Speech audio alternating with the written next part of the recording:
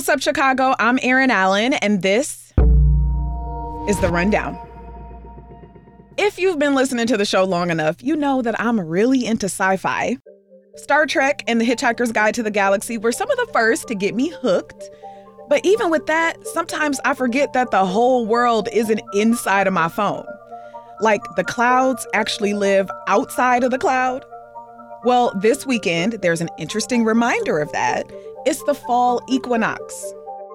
On the days of the equinoxes, so the first day of spring, the first day of fall, sunrise is directly east and sunset is directly west. Those are the 2 days out of the year that happens. This is Michelle Nichols. She's the director of public observing at the Adler Planetarium. She says this time of year, the stars literally align to create something kind of amazing.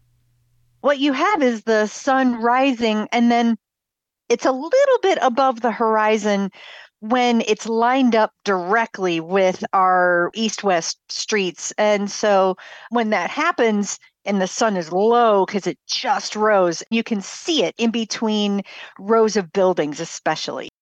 This only happens twice a year, and if you're driving, it can be a little blinding. But if you're just walking, it can be a sight to behold. That's kind of become known as the Chicagohenge phenomenon. Chicagohenge.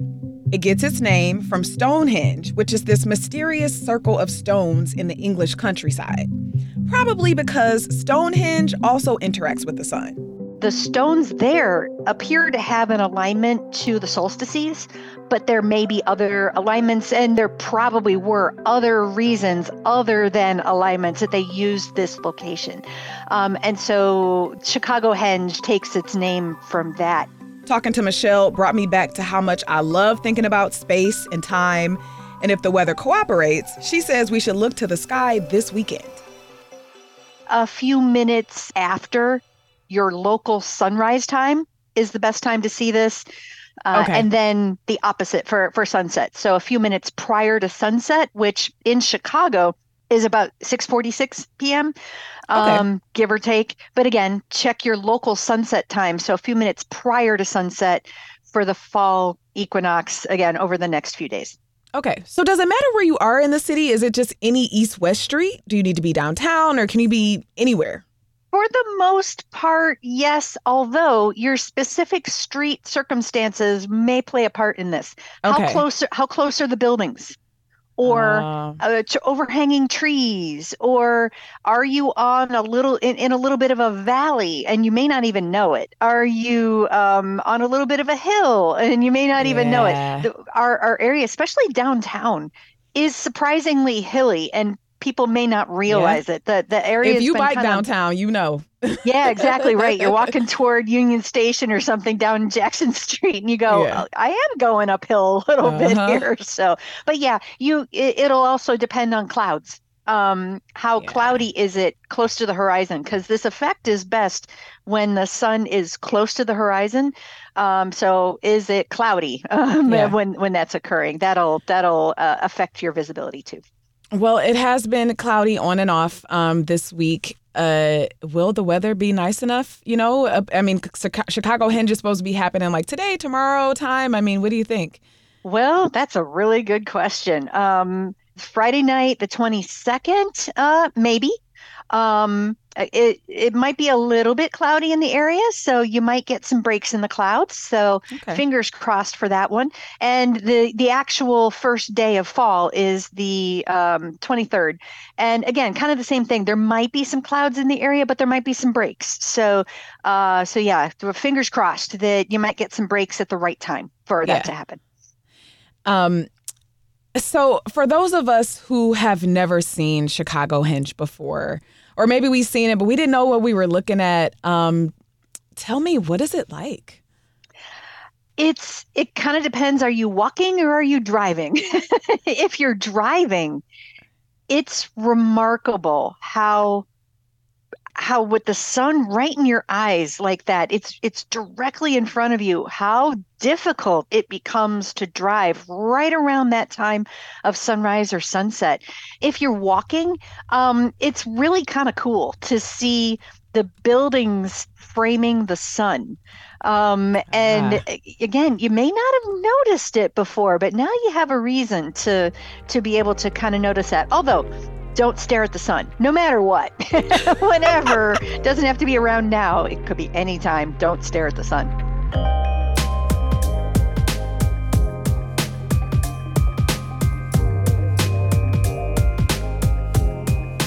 One thing I've also kind of realized, this is kind of a perfect example of the natural world playing off of the built environment.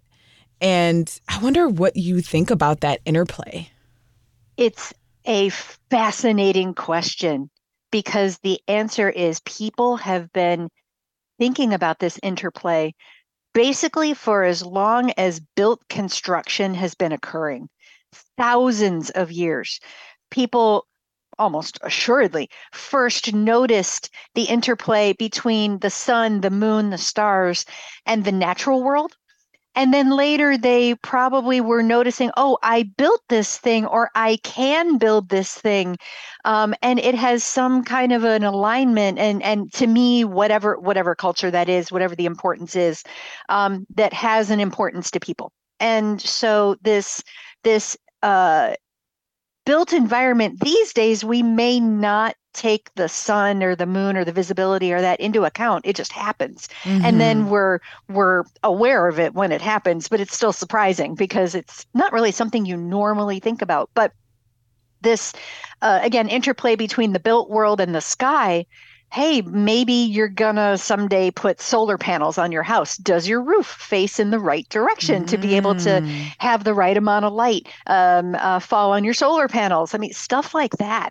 Are you gonna place your flower garden where the sun shines the most during the day? I mean, you start to have to think about that kind of stuff.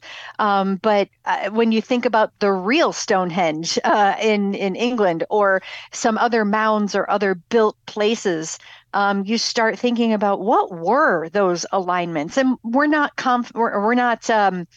sure of all of the alignments or the reasons that people built some of these places. Mm-hmm. Do they have an alignment to the sky? Some of that is still under debate, but it's a fascinating question to think about. And then now that you're aware of it, now that you're thinking, oh, I'm hearing this story, this is interesting, I'm going to start looking for those natural alignments that may or may not have been built into the world around you. Yeah. You're working in the science of physics, astronomy. You're the director of public observing at the planetarium.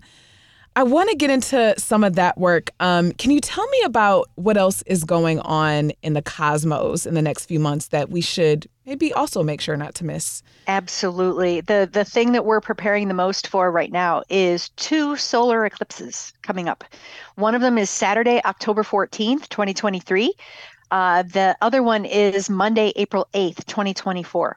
And the October eclipse will occur in the Chicago area. The timing will be 10:37 in the morning to 1:22 in the afternoon. And on that day, at the peak time of 11:58 a.m. Central Time, 43% of the sun will be covered by the moon.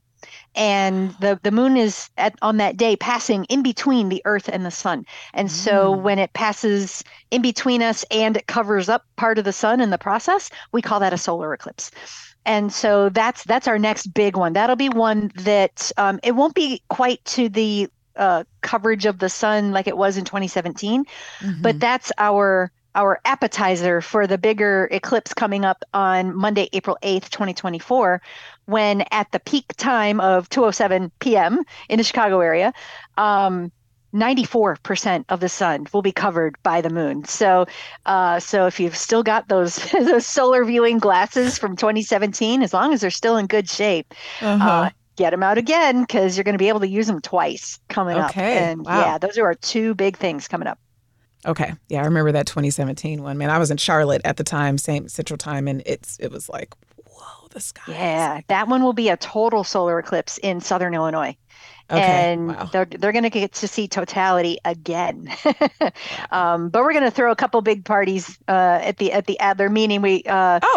we're going to have people out with telescopes. We're going to give you the opportunity to commune with the sky. That's our main goal, is get the telescopes out, let people take pictures of the sun safely. We'll have ways to do that. Just come and hang and enjoy the sky vibe with us that day.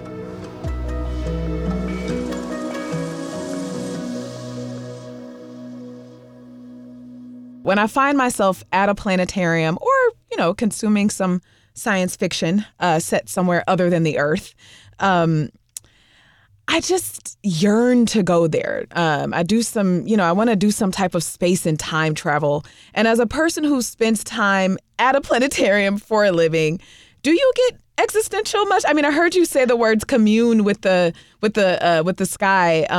Tell me about that. Yeah, I absolutely do. I always have. And I think that's what got me interested in the subject in the first place, was not just what's that? It's what is that like? What is that place like?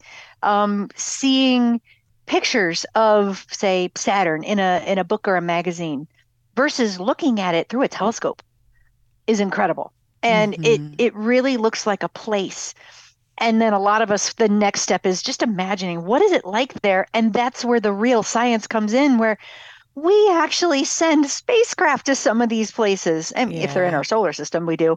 And that's the amazing part. You can see what it is like for some of these places. Or that's where art comes in, especially these days with so many new planets being discovered around other stars. What the artists are doing is they're taking the science data of what we know about these planets and imagining what would it be like if you were to be there. And it's this incredible intersection between science and art. The history, the science, the art, it all plays a part. And so it's a little bit of something for everybody. And I think that's what I love about the subject so much. Yes. What are some resources that you recommend for people who want to look at the universe beyond our world, but maybe can't sink money into a fancy telescope? Sure. Well, a great way to do it is, it kind of depends on what you're interested in, but the first thing that comes to my mind is a way that you can actually get involved in all of this and learn about it at the same time. And that is through the Zooniverse program. And the word is Zooniverse, Z-O-O, and like the word universe, but it's Zooniverse. Gotcha. Zooniverse.org. And this is a public science initiative where data is being collected by the professionals and the spacecraft and the telescopes and all that. But there is so much to go through. We need the public's help in sifting through that data to try to find interesting stuff. And this applies to the world of astronomy very, very well, where you can sift through data to try to find a planet around another star. We actually have had people through the Planet Hunters program sifting through the data, and they have helped the professionals find the data indicating there are planets around other stars. They're locating these things. Wow. And it's incredible. And there's a lot of other programs through Zooniverse related to that. And so the Adler is one of the premier partners in that program. So if you go to zooniverse.org, you can see all the science programs and history and art you can get involved in directly and learn about them along the way. So that's a great thing to do. And I highly recommend that for everybody. Thank you. Anything else you would want to share, Michelle, about Chicagohenge or about just universe gazing, communing with the stars, as you said, communing with the sky? Absolutely. I encourage everyone, commune with the sky whenever you can. We all look down at our shoes way too often. I don't know about you, but my shoes change, but not on a minute by minute basis. I think it's more our phones that are the engaging thing that we're looking down at also. That too. It's all looking down. Please put the phone down, stop the shoes from moving, look up at the sky. And I'm looking out the window right now, and where I am, it happens to be cloudy today. You know, the cloud patterns change. Our sky patterns change. We have the sun visible or not. We've got the moon visible during the day or during the night. getting to know those sorts of patterns of change is a really interesting thing to do, and completely free. Yes. And something that we all can do. We say at the Adler, we're under the sky we all share. And that's our job, is to connect people to the universe and each other under the sky we all share. That is the Adler's mission. And so I encourage everyone, look up. Don't have to look up for long. I know we're all busy, but look up and see what you see. And if you notice something interesting, tell us about it. Share it. Share with each other. If even one person listening to this does that, my job will be done. Michelle Nichols is the Director of Public Observing at the Adler Planetarium. Michelle, thank you for your time. Anytime. Happy to do it. Thank you so much. And that's it for today. Thanks to Justin Bull and Sarah Stark for producing The Rundown, and to Ariel Van Cleve for editing the show. Our theme music is by Louis Weeks. The Rundown is produced by WBEZ Chicago and is a part of the NPR network. And we love hearing from you. Email us with your thoughts, questions, and what you want to hear on the show. You can email therundownpod@wbez.org. I'm Erin Allen. Thank you for listening. I'll talk to you later.